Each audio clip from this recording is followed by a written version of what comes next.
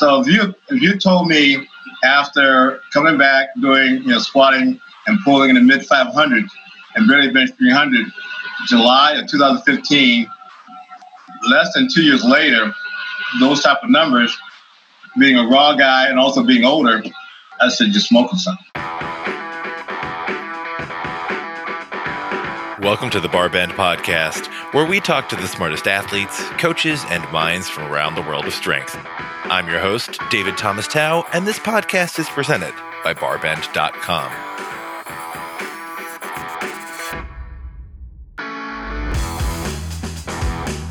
Today I'm talking to powerlifting legend David Ricks. David has been in the sport for nearly 40 years, with a competition history dating all the way back to 1981. Throughout that time, he's won numerous national, world, and invitational championships, earning him the nickname Superman. After a brief hiatus in the sport in the mid-2010s, David came roaring back to compete at a high level in his late 50s. And in 2017, at 58 years old, he broke an open world record in the squat, sinking 325 kilograms at the Arnold Sports Festival. Now 61 years old, Ricks is still competing and often winning against lifters of all ages. We discuss his training mindset and some serious wisdom after an unparalleled career in the sport of powerlifting. Also, I want to take a second to say we're incredibly thankful that you listen to this podcast. So if you haven't already, be sure to leave a rating and review of the Barbend Podcast in your app of choice. Now let's get to it.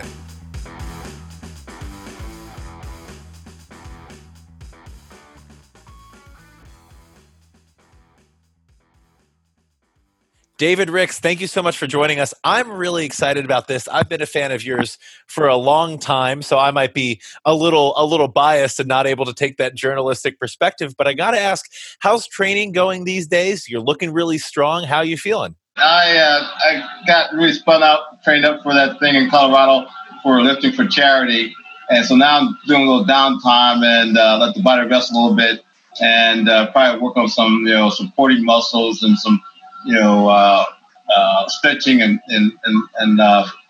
flexibility movements, but still do some lifting, but not as heavy as if I was training for me. So you have to do that type of, alternate type of maintenance cycle, let the body rest and recover, and then give yourself a new goal and see what happens. Now, for folks who might not be familiar, how long have you been competing in the sport of powerlifting? Because that's important to note here, and you're still at the highest level. Every time I answer that question, it scares me.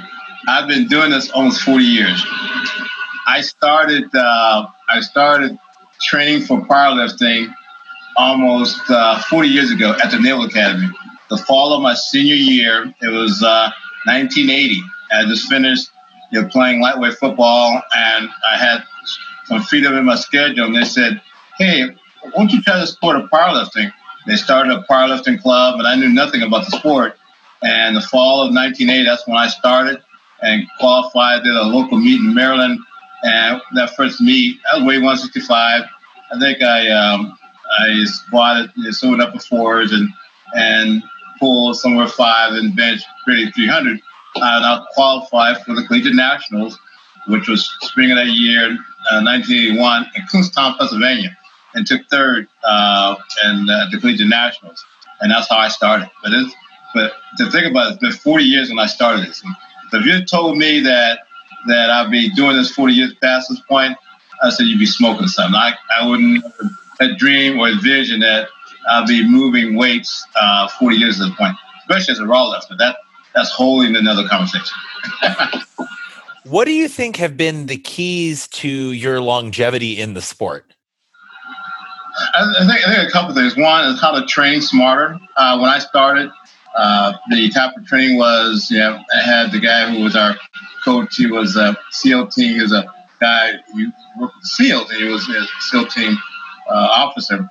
His theory was go heavy, go off. And so when you're young and you have your recovery is high, you don't know you're overtraining. And so that's how I started. But after I graduated from the Naval Academy, I started training by myself. And I realized I didn't have the stamina to do that. So I started doing a light day and heavy day just because of my own limitations. And then later on, maybe mid-20s, I found someone in California, a chiropractor, Jerry Mullen. He's actually in Cincinnati now, but he showed me how to do periodization, how you train over a longer period of time, and you back down the percentages, but if you have more weight, you have more repetitions, allow you to do more volume at a lower weight, and the body recovers, so that when you get to the heavier weights, you're able to push back through those barriers. So that's another thing. The other next step was supplements in terms of training as a natural athlete. I'm a lifetime natural athlete. And irregardless, everyone has their own choice of what they do in terms of what they do for training and supplements. But because I'm being in the military officer, you basically have to set the standard. And so I never thought about taking anything else. I said, I'm here just to be healthy and have fun. And so supplements, when they started really become more prevalent, I started taking them, and I realized for a natural athlete, it really helps me, especially when you're talking about training, 4 or 5, 6 to 10 weeks. After the 4th or 5th week as a natural athlete, the way you pushing your body, it's like a NASCAR engine.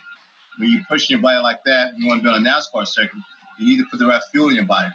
And so a balanced diet kind of get you around the block.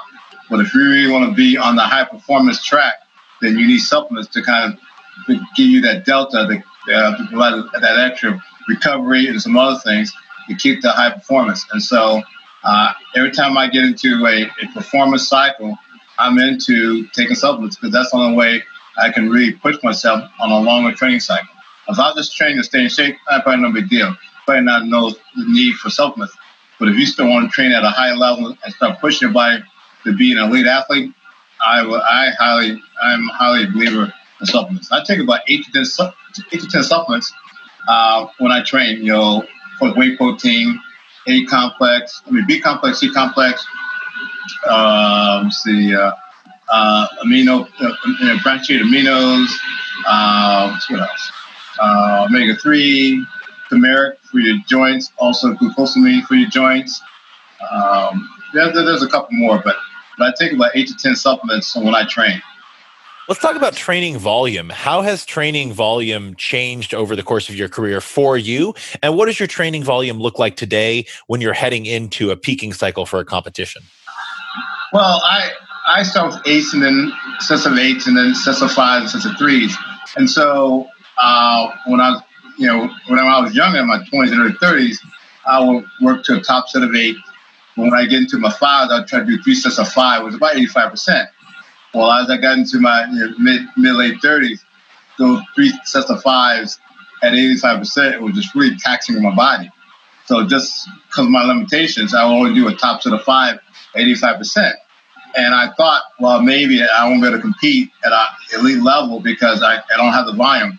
But what I realized, even not doing that much volume at the 85%, your body still can make gains in terms of training. You have to be smart in terms of how you choose your numbers on that.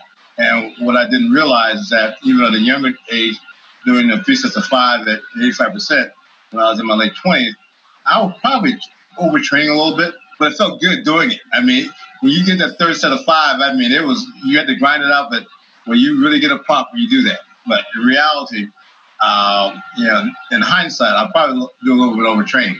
But because you felt good at it and you thought that was a great way to do that, that's how I kept going.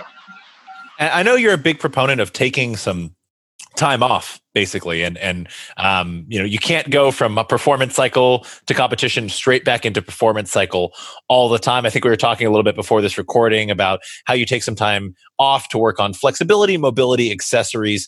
How long is your downtime post competition before you might start ramping up these days? Well, I mean, for the younger lifters, they like to do probably competition every 3 or 4 months, and because you have a high recovery, you probably can do that. But as you get a little more older, I try to take, after a major tournament, I really take about a couple weeks off. I barely hit the gym. I do a little bit, just kind of feel the weight, but I really let the body rest, recover. And then that 3rd week off, that's when I start getting into this, really do some really light stuff. And the whole idea, you have to think about it, besides pushing your body, your central nervous system is really pushed to the limit. And so when you're younger, you think, well, I could keep, going to another cycle. Well, eventually you'll hit a point where that going back to a major cycle becomes counterproductive. And you may not make any gains because your body hasn't had a chance to recover. And so I would say a unique case in point was when I took a year off in 2014, 2015. And one of it wasn't planned. It was, and this was 2014, I did the Arnold, and I did, it was equipped, and I had an okay, maybe not great. I had a great training cycle, but just I didn't hit the numbers. And it was March 2014. And after that, in April, I took some time off because I just was beat up. And then I had then by that summer I had a job change, which really dramatically affected what I wanted to do. And then I left Atlanta and went to Norfolk December 2014, and then got accustomed to the job. And by springtime, I said, maybe I got to a local commercial gym, got back in there and doing some real life stuff. And all of a sudden I got that bug again because I thought I was going to retire. And so this was March 2014. So April, May time frame, I got the bug again. And I said, well, I'm not going to do the gear, more gear because I didn't find a good power gym. I said, I'll just do the raw stuff because raw now, by then it was now up and coming, ESNPL raw. And so I need to find a good local meet. And so Matt and Susie Gary, they're great food. They had a gym in Maryland that just closed out recently. They moved to Montana, and they had a local meet for new lifters. So I called Matt Gary up and said, "Could I, be a guest lifter? I don't want to take any trophies. I'm just an old guy who want to qualify." And he said, "Yeah, sure, Dave. You can use this as a qualifying meet. However, you need to really push yourself, not just do token lifts." I said, "Wait a second, Matt. You know who I am, and I just want to do a token lift so I can just qualify for the Masters." I said, "Yeah, Dave, but they know when they see your name on the register, they expect you to do something." I said, "Well, I only been training for about 2 or 3 weeks. I only have about 6 weeks of training." I said, "That's not my problem, Dave. That's your problem. So you want to do this?" So it was a joking contest, but it kind of put a bug in my ear. Not bug, but incentive to really push myself. So within about 5 weeks of training, I squatted, this is raw, 515. I barely benched 300, and I pulled 550. So that was July of 2015. Now I qualified for the Raw Nationals, which was going to be in Pennsylvania. Steve Mann was the meet director. He puts on a great meet. And so I said, well, maybe I can get back in the game and compete in the Open. And I looked at the numbers that the guys in the Open last year, and I plugged in what training numbers I need to be competitive. I said, no, that ain't going to work. I need to kind of back it down and see what my body can do. So I was a little conservative. And so by that meet, October, I was squatting over 6, pulled over 6, and I benched close to 400. And so that was October 2015. Now you speed up to the World Championships, and this time it was in Killeen, Texas, the Masters World. So it was a great opportunity to be in Texas. And at that, and the training had gone very well. I was back in really that's my third or fourth cycle.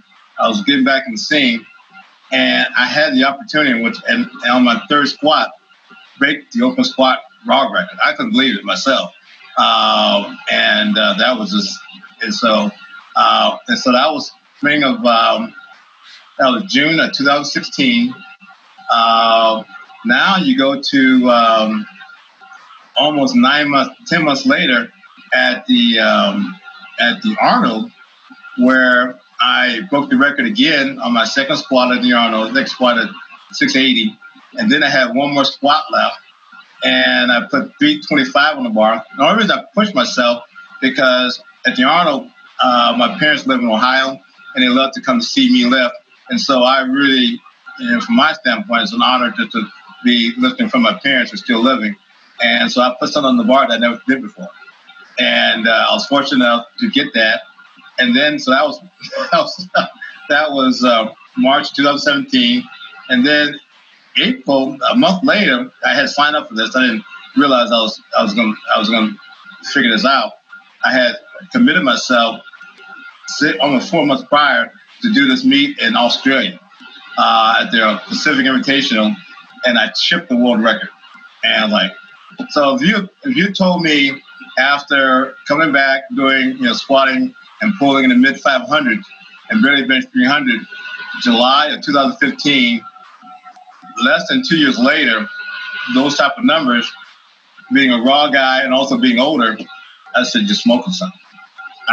There's no way I would have programmed and laid out a plan like that. There's no way in the world. I would have never done that. And so I would say that you take every training cycle. I take every training day a day at a time. And as I get underneath the bar, I consider each rep just like a brand new rep. And so versus trying to overthink this and try to overplan this. Well, I think it's an interesting perspective, and it goes to show that, especially in this sport, the sport of powerlifting, building strength, it takes time. And we get approached a lot. We get a lot of questions from folks at Barbend, and we have millions of readers, and we're very fortunate to have them.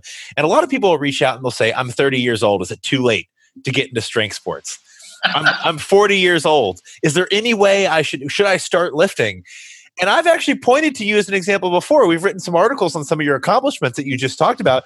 And I've said, well, this guy's 58, 59, 60, and he's setting open world records. He's beating 20-year-olds. So you tell me, is it too late? Because it takes some time and you have to be patient. Yeah. Well, I think, you have to think as a marathon. And because the nature of social media, people want this instant success, instant, gratification or instant, performance effort, and it doesn't work that way. And so you have to be humble, and you just have to think about it as a step-by-step process, and just work on simple games and methods, and be very focused on the mechanics. Be focused in terms of how you train and what exercise you can do. And everyone doesn't have all the equipment that they want, depending upon where you work at it, LA Fitness, whatever, or even a power gym. They may have the basic equipment, they may have all the support equipment. And so you have to figure out your best way to enhance your performance. And what exercise, you can't do all the exercises in the book. If you look at all what we call the body strengthening exercises, there's not enough hours a day to do that. We're not college students where we can go 3 or 4 hours in the gym and have fun. A lot of us are professionals and we have families. And so you may only have 45 minutes to an hour to do what you got to do. And you got to be very anal about how you're going to spend that effort. So you can't spend time checking on your phone and doing Instagram if you only got 45 minutes. And so you have to be very specific on your goals, and also make sure and listen to your body. And sometimes you have some things with your body you may have to get checked with a chiropractor or a doctor or whatever, so that you put your body in the right optimal position to work out. And sometimes if you have an injury, you have to back off and listen to the body and let the body recover. I'll tell you, another person you want to get on here is Tony Harris. The injuries that he's had in the sport is truly it shocks you. And for him to still be an elite athlete after the things that he had some back issue, had upper thigh issues in terms of muscles and like that, and he also came back to testicular cancer, which is amazing. And so at the meet that I broke the world record at the Arnold, he was the next guy on the platform, and he broke the open world record at his weight class. And so as you look at it like it's like another workout, but if you understood his journey, for him to be on the platform, be handling that amount of weight, you think is like, you think, I'm Superman. This guy is amazing. Well, that is your nickname in certain powerlifting spheres. It's Superman, and I wasn't gonna lead with this question, but now that I got you trapped for a half hour here, I gotta say, who was the first person to be like David Ricks, aka Superman, on the platform? I have to acknowledge that was Matt Gary, and I don't know why he did that, but I don't know. He just and actually he did a video, compiled some lists me at Dorado, some other things, and because I also worked at his gym one time, and it was a great video. And so, but yeah, he coined the term, and I didn't think too much about it. And after a while, it kind of stuck. I said, well, "What the heck?" Now, I mean, do you play that up? Have you worn the Superman shirt while squatting? Do you walk into the gym with a big S on your chest? No, I haven't done all that. No. I just no. I hadn't got to that level. So I'm just very humbled and honored just to be on the platform with all these young guys. So that's what keeps me motivated. So. How is the sport? What are some of the ways the sport has changed over the course of your career? Now, if you look back, 40 years to 1980, everything's changed since 1980. There's not a sport on the planet that's the same as it was in 1980. I can't name one. But what are some of the milestones that you remember over the course of the career when you thought to yourself, "Oh, the sport is changing"? Well, in terms of how information is gathered, I mean, Powerlifting USA was the magazine, and you wait for that month to look at the magazine to see the meet results, and if you did a meet, whether or not your picture got it, whether or not you was in that, your meet results, and you look at the workout of the month and the top 100 by that weight class. I mean, those are, you wait to see if you was in that group to see if you, and so and now it's almost very social media in terms of electronic media, and so the aspect of how people able to gain knowledge of the sport has almost gone through the roof. And so now you can actually get information in terms of who does what via the social media, and then you can converse with top people in the sport directly. I never talked to anyone in that sport until I was on the team with somebody. First time I met Ed Coan was I was on the national team with him, and then I looked and said, "That's the guy." I mean, in my first world championship, had Ed Coan, had Gene Bell, Celeste Anderson. Dan Austin, and I said to myself, these are guys I read about, and they're here. And so, but the ability to connect with people, that is huge. But I think the other aspect is this raw lifting in terms of how that has evolved. Raw used to be, well, folks who can't lift here can do raw, and they were just kind of like it started like in 2012-11 to the USAPL, and so just only a small group was doing it. Now, especially USAPL, most of the lifters are raw. If you go to a local meet, 90% of the lifters are raw. And so, gear lifter still has a place, but the explosion of raw lifting is truly amazing. And what you have now is athletes from other sports getting into powerlifting, and because they already got the mental aspect of how to train, they adapt to raw lifting almost like it's like a second nature. And so that the other aspect is just masters, in terms of masters lifters actually being competitive, and they want to also compete, well beyond people can say they retire. It used to be that once you got to 40, they think, well, he ain't got that much time left, and so why is he still here? Because he can't do anything. Well, I think 40 is a new 30, and then have someone that's 50 still be competitive. You push the envelope, and then you get a guy like me who says, wait a second, he's 60 and he's on the and he's competing in the open group. What's he doing here? And so, but I think the information age in terms of the ability to find ways to train, so you can have a home gym and you can have a coach by video link. Basically, you can get most of your information, your technique, and support from that area. Whereas without that, you had to go to a power gym to kind of figure that out. And so that, I'll say, the information age in terms of how you can gather information, you can kind of basically develop experience in the sport. But the raw lifting, because it's so prevalent now, that you can basically do that with very little cost. And you can do some of that really at a commercial gym, because you can do most of the exercise without, any specialized equipment. Now, if you get into, of course, equipment lifting, that's a whole different story. But the raw lifting and the caliber athletes in the raw area is just off the planet. I mean, it just is amazing. I'm calling it now. If 40 is the new 30, 50 is still 50, 60 is the new 20. You go back down a decade after that. Yeah. Yeah, but if you'd have told me that age 61 that I'll fly halfway, fly to Colorado and do 3 reps of 705, like, yeah, right. What? They can't be 45s. They can't be kilos. Those got to be pound plate. There's no way a guy 61 be doing that amount of weight. Well, how are you? I mean, you said it yourself. You take every training cycle one by one. You take every session, every rep one by one. But how are you feeling now? And do you still think that at your body weight category, you've got a little bit of strength to build in some of the lifts?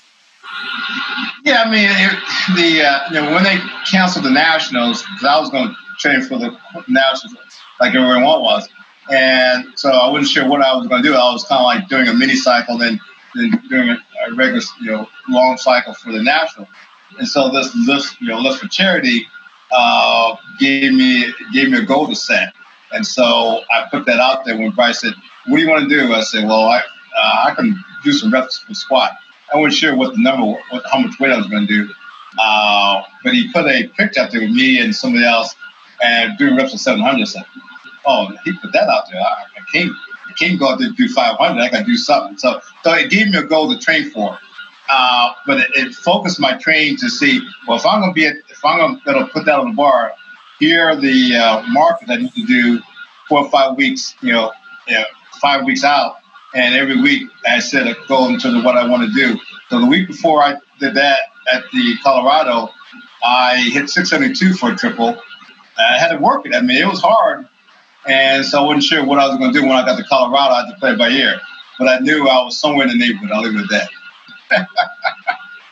Who are some lifters over the course of your career who you've either looked up to or you've looked to as really good ambassadors for the sport of powerlifting?